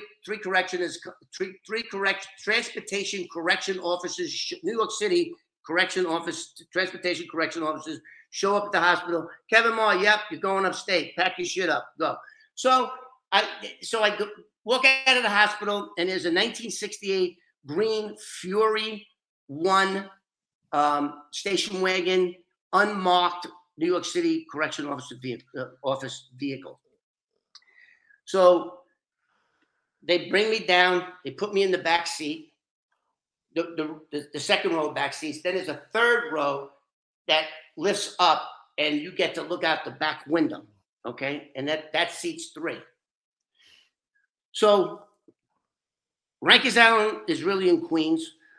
So the 4 of us get into the car, and the correction officers start reading my record. Oh, this is like nothing. You got a car chase. You're going to be out. You already got a year in. You're going to be out in this time next year, you're going to be out, kid. Don't worry about it. So now I further gain their confidence by telling them, hey, do you know a guy by the name of Eddie Lacy? And they go, sure. These are older guys, right? Older meaning like 45, I guess. I'm 18 years old. So they go, yeah, we know Eddie Lacy. I said, that's my second cousin. He works in C-76. Yeah. Oh, kid. So now we're driving upstate. So we did 1 pit stop at the Bronx House of Detention, which is on River Road and the Major Deegan Highway. And we pick up. Keep going. I'm just changing my battery. Keep going. Okay. So we arrive at the Bronx House of Detention. They bring these 2 big Puerto Rican guys down. And they take me and they put me in the back seat facing out, a little jump seat thing.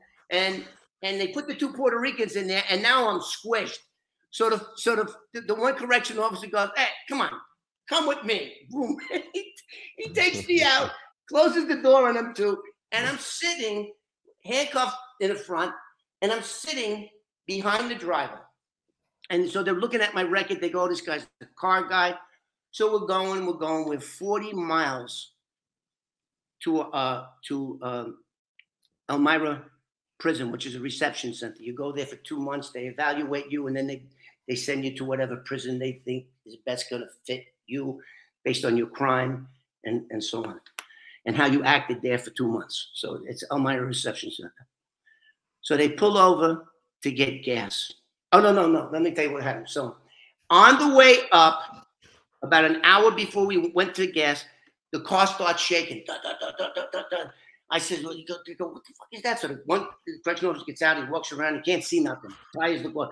But I'm seeing it. Dun, dun, dun, dun. So I know it's a bubble. It's a bubble, something wrong with one of the tires. And if you can't see it on the outside, you got to get on the floor and look under. He goes, hey, you know all about cars? He goes, come on, let's figure this out because it's getting really loud now. So the 2 correction officers take the 2 Puerto Ricans and they walk them about 50 feet. They put their badge out and they both got their guns out, right?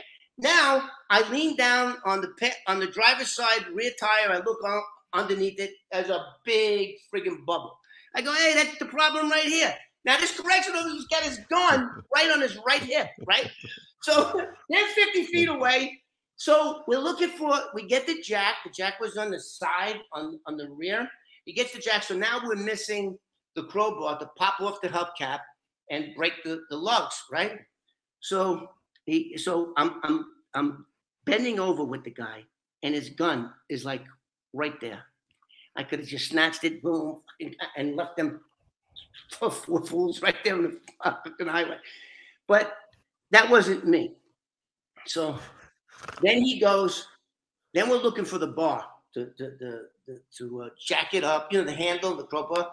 And he says, look, he goes to me. He's all the way in the back seat, the back of the car, which is about 20 feet. It's a big full-size station wagon. And he goes, check under the seat. He goes, check under the seat for the bar. And he's all the way at the end of the car. And the other 2 correction officers and the 2 prisoners are 50 feet away from that, have those guys sitting there. So I go, okay. Now, let me explain to you something else about me. I was a maniac behind the wheel of a car. I mean, that's why the mafia hired me to be a wheelman. They always said, if you can make it from the bank to the fucking car with this kid, you'll never get a car. Because I was crazy, but I was also extremely talented. I knew what I was doing behind the wheel. So I take a deep breath. He's bending down. I take a deep breath and I start walking towards the open driver's door. And I'm thinking, if that key is in that ignition, I'm leaving them all behind. They'll be eating my smoke. I'm figuring they're going to shoot too. So I get up, I get the thing, I close the door, and back then the keys weren't in the column. And no key.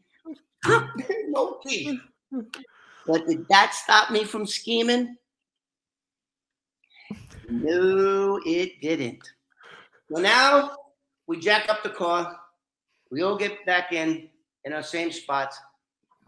They put the handcuffs on, like really so loose I could have just went like this. And now they got to get gas. And they pull off the road to a gas station in Endicott, New York. And I go, hey, I got to take a leak and I got to wash my hands. It's no problem. So I go to get out with the handcuffs. And this is where the cop made the big mistake. He took the handcuffs off. He goes, no. He goes, yeah. His last words to me were, you're not going nowhere. That's what his last words to me were. So I opened the door to the bathroom in the gas station. I opened the door. He goes ahead of me. Now, he made so many mistakes. He had his guard completely down. So I opened the door. And basically, I thought about it. As soon as because I opened the door thinking he's going to go in and I'm just going to run. That's what the fuck I was going to do. but I'm thinking, I'm going to go up there. I was a good-looking kid, too. Let me tell you something. I was a good-looking, blonde-haired, blue. I did very well with the ladies, and I'm thinking I'm going to do even better with the boys up there. What the fuck am I? I'm like, I survived Rikers Island. I can barely survive Rikers Island. Mainly because I knew everybody from the Bronx there. I had all my boys there. I had my black friends. I got away with it. Now I'm thinking, fucking all these Schenectady fuckers there. Holy shit. So he goes in, and he immediately goes to the urinal on the left. Now, straight ahead was a partition for where you take a crap, right? And there's a little door. So now he's up against the wall. I open the fucking door, and there's an open window. Oh, shit. Boom, and I close the door, and I make like I'm sitting down. And, of course, nobody wants to hear nobody taking a dump. So he goes, I'll wait for you outside. Okay, as soon as that door closed, I go, like, you ever see the 1950s television series Superman? Well, I didn't even have the springboard. I just dove. And I was 18 years old. I was in Rikers Island for almost a year. I was pumped. I was in good condition. I fly out the window, bang, right into a rose bush, and I got all cut up. And I just, boom, I'm fucking gone. Now, these guys are all like 30, 50 pounds overweight.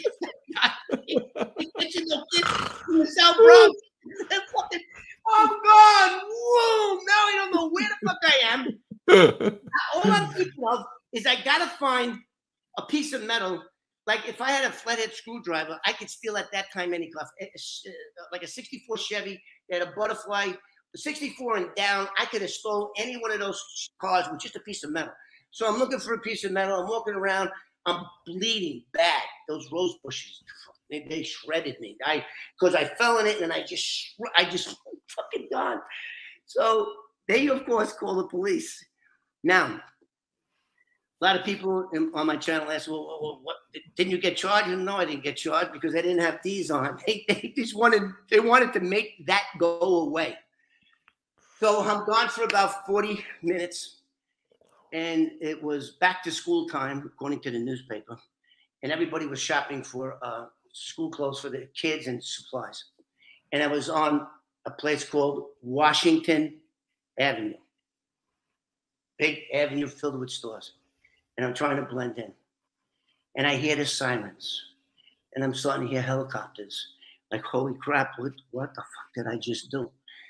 So I'm walking down the street in the crowds, and here comes the 3 Keystone cops with the 2 Puerto Ricans in the back. 3 Keystone cops and 2 Puerto Ricans in the back. Is that not a rap song? I don't know. The 3 Keystone cops. So I see the stupid green thing coming at me. I'm walking right towards it. And all of a sudden, Kevin! So I run right towards him and I passed him. So now don't forget, now I know where everything is because we got the newspaper article. So I'm running, and this guy was like in his mid, maybe even 50. He ain't catching me. And now all the cops now, the helicopters are coming. I think it was a military helicopter because they don't have those no mufflers. They had the National Guard after me. What the fuck? So I'm running down Washington. I make a left. And back then, I seen the GPS of what it looks like now. It's completely different. I look to the left, and there's nothing. It's just like private houses, big street. And then I run to the left, and then I see a car coming out of a driveway. So I go, fuck, I ran for that. So now I'm in the alleyway, which is called Alley. I forget what it's called. Alley Pond. No, not Alley Pond. It's called something. The alley actually has a street name, and it's on Google, and it's in the article. So I run up the alley, and now as I'm running, I go, shit! I see a brick wall. It's a big alley, and I see a brick wall with buildings that go to Washington Street and that other street.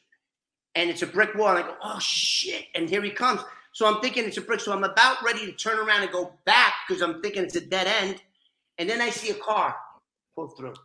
So now I go, oh, I can get out that way. So I'm running up the alleyway. And here comes this idiot. He goes, stop! Kevin, stop! Bang! I watched the round hit the brick wall. Now, it's one thing to get shot at. I've been in several shootouts. It's one thing to get shot. Bang! Get shot at. Bang! And if it doesn't hit you, it doesn't count, except with this one. when you hear the bang, and then you see the round hit that friggin' brick wall and take a chunk out of it. So he's got his 6'6" shot Smith & Wesson revolver. Bang! Kevin, stop! Bang! Stop! Bang! And I hear the one bullet.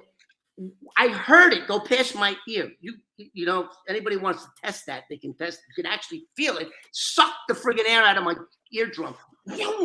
Whoa! And now he fired. He has one bullet left, and I'm so panicked. I'm out of breath. I lose my shoe. Now I'm in civilian clothes because in Rikers they don't give you a uniform. They give you stay in your civilian clothes. I lose my shoe. Now I'm coming up to the corner where there's a driveway that leads back onto Washington Street. And now I'm so pumped up with adrenaline and fear. It's a funny things. You know, you would think adrenaline would make you fight better or run faster. So, but I couldn't breathe. And I remember going, bang! The fifth round, bang! I went like I was shot. And I was stumbling, and I just grabbed the corner of the brick wall. And I pulled myself, boom! Made a right turn, and bang! The next one goes. He shoots the next one. Boom! I had to stop him shooting because those bullets went right by my ear when the fucking guy's trying to get a headshot. I pull myself around. Now I'm right back on Washington Street. And that building that was getting shot with the bullets was, I forget the name of it. It was a record store. The name of it's in the paper. You're going to post that. You'll be able to put that in the description, right? So I walk into the store. I'm completely out of breath. And I'm limping because I only got one shoe. So I walk in and I see this beautiful girl named Nancy. How do I know her name is Nancy? Because 50 years later, her name is in the newspaper. The newspaper person, it was a gal, did a very thorough job. She interviewed everyone. So, and while he was shooting at me, that car that went by, he shot that car right in the grill. He shot that guy, and we have his name as well. So anyway, I walk in, I'm limping, and I was a pretty good-looking guy back then. I had the hair, I'm pretty good looking. I look at some of my old photographs. So I give her a look. She's behind the register, and I just gave her a look. And like I said, I'm limping because I only got one shoe. I go right to the back, and it was a storage area, and there was a chain on the back door, so I couldn't get out. And it was a concrete staircase that went down like one flight to the basement. Because in New York, we have basements, not like out here in California. So I go down the stairs, and there's another steel door that's locked. So I'm trapped at the bottom of that concrete staircase. So I'm thinking, this chick is cool because I looked her right in the eye. I just looked her right in the eye, and I guess she saw the fear. I don't know. So here comes the cop. Gun and shoe. He's got the gun and he's got the shoe. And we find who fits the shoe. And he comes in, hey, did you see a red kid in there? She goes, no. She goes, what did he do? He never mind what he did. No, get out. She throws the guy out, and I'm listening to everything downstairs, sitting in my pants, and they leave. And then now, what did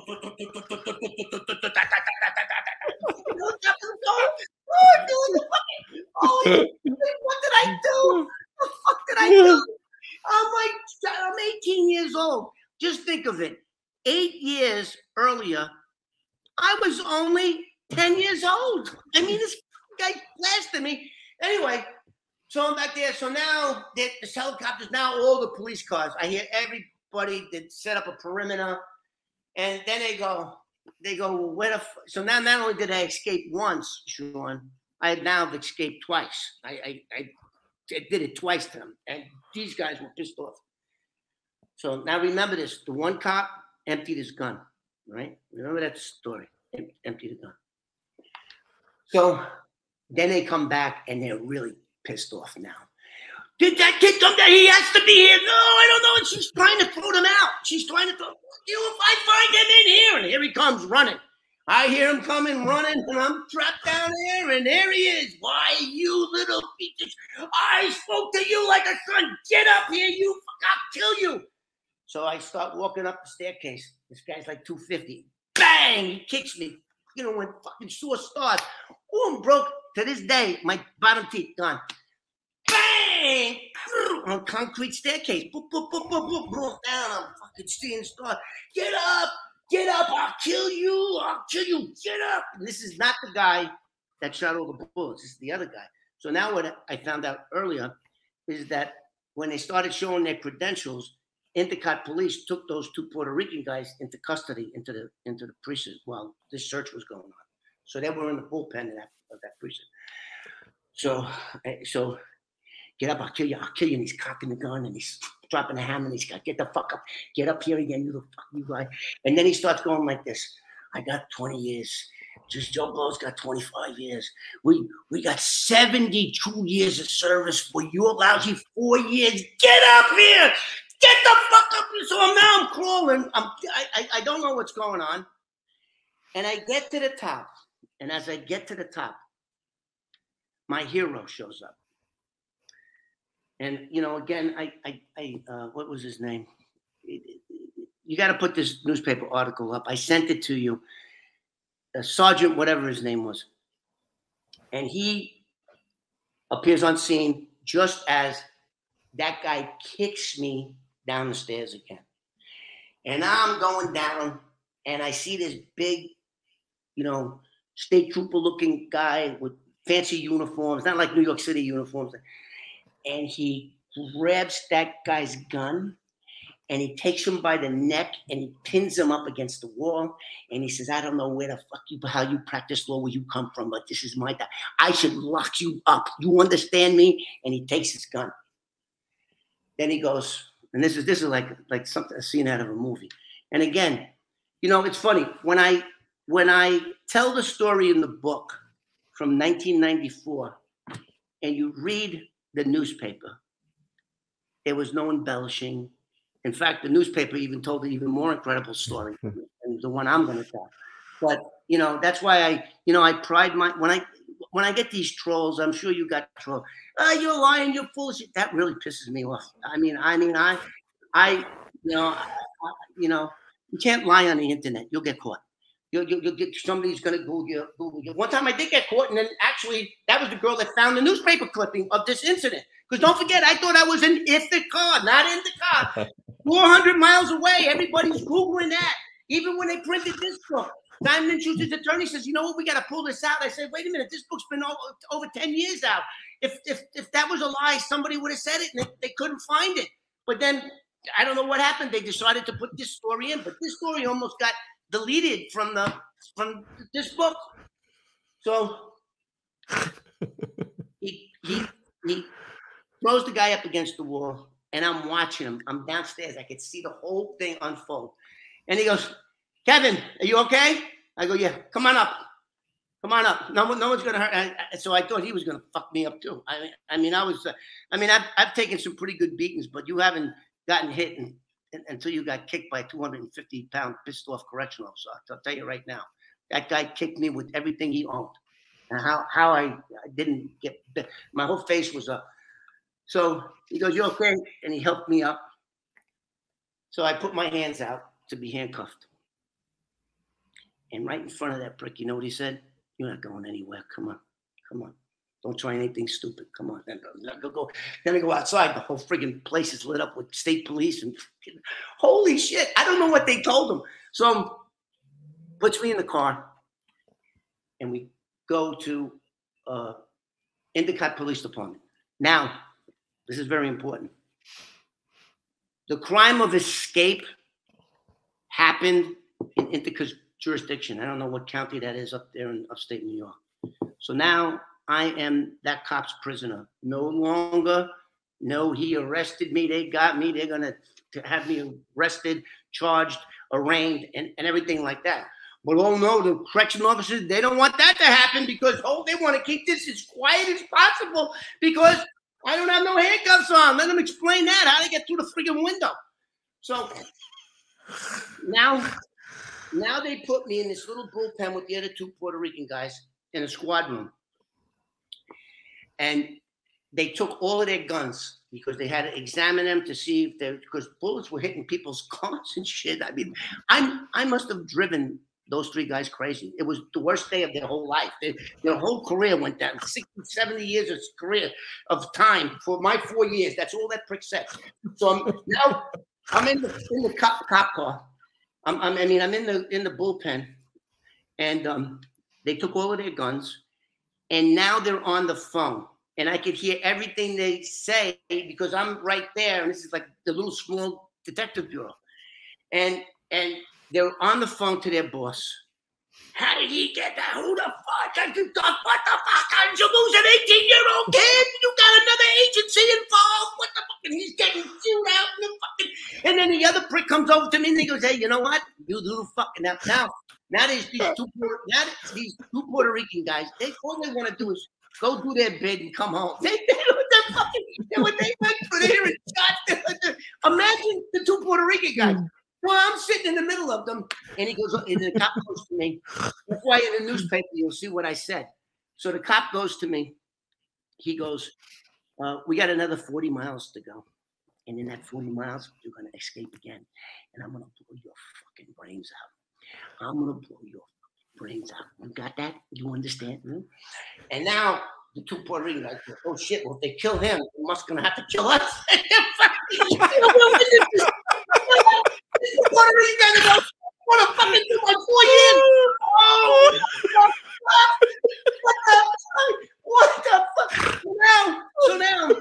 So now they got all their guns, and they got their boss talking to the detective there, the sergeant that got me, because now he arrested me, right? So, and the guy feels sorry for me. The guy was just the one. I forget his name. I'm sorry, I did forget his name. I did call Endicott Police Department up 6 months ago. I spoke to the detective up there, and I learned that detective passed away in 2001, and that he has kids in the Bronx. So I found out who he was. So, and I'm going to tell you the wonderful part about this, like this story is just like I didn't just run away. And I mean, there's so many aspects of this story, some of which I only learned by that 2-page newspaper clipping. So, the sergeant comes back in. So now they're trying to figure out what they're going to do with me. New York City correction officers don't want to charge me. So their boss got on the phone. "Listen, we're not going to charge him. We're just going to just take him back up there and dump him. And we're going to tell the prison that he escaped and let them put him in a Bing, solitary confinement." And so, so then that cop, sergeant, whatever his name is, I'm so terrible with names, said, "Okay." So then as he walked past me, I said, "Listen, Sergeant, please don't put me back with these guys. He just threatened to kill me. Ask these two guys. They're going to kill me. He's going to say, please don't let him take me." Because now I'm like shitting in my pants because I believed him. I heard one of the bullets go through my. So now, this is the pretty funny part. So now, remember I told you the first correction officer dumped all his bullets? Well, he didn't bring any with him, any extras with him, because what could possibly go wrong? It's a routine trip from Rikers Island to Elmira. They do it all the time. What could possibly go wrong? And if there was going to be a problem, it certainly wouldn't be with the Irish kid. It would be with those two Puerto Ricans. Better keep an eye on those two Puerto Ricans. You don't know what they're up to. You know, I was the one that should worry about. So anyway, so now everything's set up. The media is in the front of the police station. They're all there. That place is close to a town called Binghamton. And that was a Binghamton TV news crew. So so now they go like this. They start giving their guns back with the cylinder open. Boom. Give it to one guy. He still got 6 bullets. The other guy's got 6 bullets. Then they hand the bullets to that jerk off. Here your gun is. And his shit is empty. So he's going, "Hey, my gun's empty. Can anybody?" And those cops and those corrections, they didn't like each other because they each one thought they had the authority. They were having a pissing contest over. I'm sitting there and I'm watching the havoc. They fucking phone call. They had the mayor of that city on the phone. And these two guys, they just wanted to beat my ass. But we were in in a cage designed for like one guy. We were just sitting on the bench handcuffed. Right. So the guy starts saying, hey, listen, can anybody lend me some bullets? I don't have no bullets left. He left there for the next 40 miles bulletless. He had no bullets in his gun. They only have 6, 12. So I'm thinking, okay, if I do get out of this, there's only 12 bullets I got to dump between the two of them. So I'm coming out. They have me handcuffed with a belt in front, and they have my legs shackled. And I go, hell no, I'm not going. Fuck you, I'm not going. So they grabbing me. They took the back seat, the seat in the third row. They flattened that out. So now it's a flat steel surface thing to the second row of seats, right? So now they got the 2 correction officers in the front seat. They got one in the back seat and the 2 Puerto Ricans over there. And now they have the door down, and here's this female reporter. And she goes, hey, could you tell me what happened? How did you escape? I said, I don't know, but they're going to kill me. Oh, that was the last quote of the newspaper. They're going to kill me. And they drove into the car. So now that sergeant goes, nobody's going to kill you. I promise you, nobody's going to kill you. We get in the car and they take off. And I turn around and I look. It was that sergeant's police car. He rode their bumper out of his own jurisdiction, some 40 miles from Endicott to Elmira. And he was right on their ass the whole time. So, again, a testament of, people. I mean, my story is about people. It's sometimes the good guys are bad, sometimes the bad guys are good. And that's one thing I've learned. And you did what? You did 6 in prison? 6 in Arizona State. The first 26 months was in Sheriff Joe Arpaio's Maricopa County. Oh, when I was there, he wasn't the sheriff. Did he have you in that tent thing with the orange? No, I was in medium and maximum. What year were you there? I was there in 90. Oh, was that before he came in then? That was before he came in. I was just in the regular pods on Madison Street in Phoenix. Is that where it is? The jail? Madison Street. By the time I was in Madison Street, which was in 2003, Madison Street was max security. Yeah. Well, I got charged with DWI and reckless endangerment again. Did you get the green bologna and the moldy bread? No, it wasn't that bad. No. It actually wasn't that bad. It had the pods. We were in pods with 2 floors and like the day room where you eat over there. It wasn't that wasn't too bad, but I understand that the penitentiary over there is a lot of gang guys, a lot of Mexican mafia guys are in that place. Aryan Brotherhood. Huh? Aryan Brotherhood. Aryans too, yeah. Yeah, we didn't have that. It was when I went to prison, it was a different time and place. You could just go and do your time and mind your own business.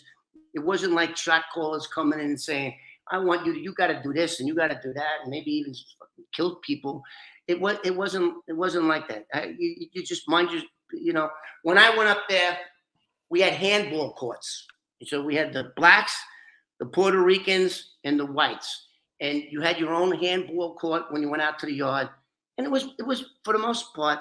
I mean, I went to Sing Sing, Greenhaven, Elmira, and was it Sing Sing, Elmira, Greenhaven, and Coxsackie, West Coxsackie, 4 state prisons. I was in Mayor Pucko County Jail in Phoenix. I think I did like 3 months in there. And I did Bronx House of Detention, Queens House of Detention. I was in the Tombs before they closed it down. That was a bad place. Rats the size of cats. And but anyway, okay, so I keep going. So anyway, that cop who now I found out his name, I found out even where he's buried. He died in his wife's arms of 50 years. He was married to that woman, had 3 kids. I found out everything about him. Well, my friends did.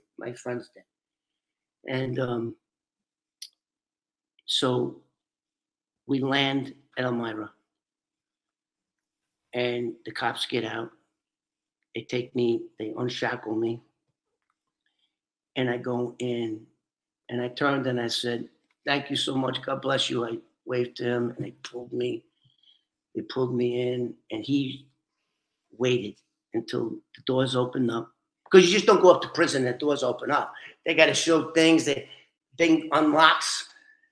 And I go, he stood there outside the door of his police car and made sure I was all right. Wow, what a story, Kevin. I mean, when you started, you had some guests that were talking about prison and doing time. Well, funny thing happened to me on the way to prison, and that doesn't happen very often. I don't know why all these things always happen to me, but they do. There's no denying it. You can't deny it. It's in publications and had books written about me. And Kevin, do you want to tell the viewers a little bit about your book and your YouTube channel? Okay, so a couple years ago, I got COVID. So, and I couldn't even, I have a 13-year-old daughter now. I had an 11-year-old daughter then. And she's like my world. And she oftentimes spends times with her grandparents way down Palm Springs.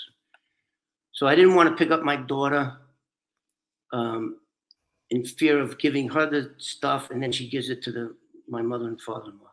And I didn't want that. So I didn't see my daughter for 4 months. So what did I do in those 4 months? I discovered this, and I'm computer illiterate. Bad. I mean, my daughter had to set this thing up here. I don't know how to set this thing up. I'd rather stick pins in my eyes than get on a computer. It never works for me. It never every time it never works. So I started watching YouTube channel, and boom, who's on YouTube? Sammy the Bull Gravano just started his YouTube channel 2 years ago. So Sammy is a very interesting guy. He's a great storyteller, and I'm watching him, and I'm watching each one of his episodes, and I go, well, Kevin, that story is just as good or better than that one, and this other story is just as good or better than that one. And so, why don't you do a YouTube channel? And this is the way I compared Sammy the Bull Gravano's channel to me. Now, Sammy the Bull Gravano's got a lot more notoriety than I do, because don't forget, I was a confidential informant. So really nobody knew anything about me until this book here was published. And you've been in prison. So what set of balls do you need to, number one, admit that you were an informant? I was a paid informant. I never put anybody in jail in my place. I didn't do that. I wound up being a paid informant. And in 1989, I was the highest paid informant in the Justice Department. So I got my picture right there. Right, where is it? Right there. I don't give a fuck. I'm not ashamed of anything that I've ever done. I looked at it as a job. But anyway, that's about who I am. Now, what was the question again? What about your YouTube channel? You're telling the viewers. So Sammy the Bull. I'm watching Sammy the Bull's channel, and I'm going, this guy's channel is great if you like vanilla ice cream. If all you eat is vanilla ice cream, Sammy the Bull Gravano's channel is where you want to be. Because I compare his channel to an ice cream parlor. You can go into Sammy the Bull Gravano's ice cream parlor, but all you're going to get is vanilla ice cream. When you come to my channel, you're going to get every flavor in the book. You don't know what story I'm going to tell, or who I was involved with, or you don't know. It could be the Iceman. I worked that case. Joe Rifkin, the most prolific serial killer I caught in the act. I was on the Maury Povich show. All kinds of headlines that was generated over that. If you heard, don't forget, I'm from New York City. I'm from the Bronx. And all of these mafia stories that Sammy tells, are all stories we heard on the 6 and 11 o'clock news at night. It's like, no, you know, but when you look at my stories and you see the things that happened to me, the most incredible thing about me is how many times over how many decades that I wind up being at the wrong place at the right time. And then I think that once I was there, I made decisions that I think few people would make. I just did things that were like even by New York standards, were over the top. Some of the things. Which is what makes you so interesting, Kevin. And you're a phenomenal storyteller. I mean, we've interviewed almost 1,000 people on this channel, and you're near the top, man. You're near the top. We did 2 stories today. We did 2 hours. I imagine you've got a whole shitload more stories. And this book. Don't forget, when my book was published, I don't know if I told you, the editor edited 125 pages out of it because it would have cost them double to produce the book. So there's a whole bunch of stuff that I haven't even touched on. And like I said, it's like all over the place, from my celebrity ex-wife to, you don't know what kind of story is going to come out. I mean, I don't know. So for the people watching this then, if you want more stories, go over to Kevin's channel. The link will be in the description box below this video. I'll have the link to his book and anything else he wants to put down there. And if you want to see Kevin back on my channel, please let us know in the comments, because I've had so much fun today. I've been on the edge of my seat for 2 hours. It's gone that fast. Well, let me say one thing. For all the people, I mean, this guy, this bald-headed guy over here, he's pretty famous. For all you people what do they do? Commented to have me on. I thank you. My daughter thanks you from the bottom of our hearts. Thank you. Oh, thank you very much, Kevin. Really appreciate that. You have a great rest of your night then, over there in America, and take care, my friend. Really appreciate you spending time with us. God bless, bro. Cheers. Thank you. Thank you. Gonna end this.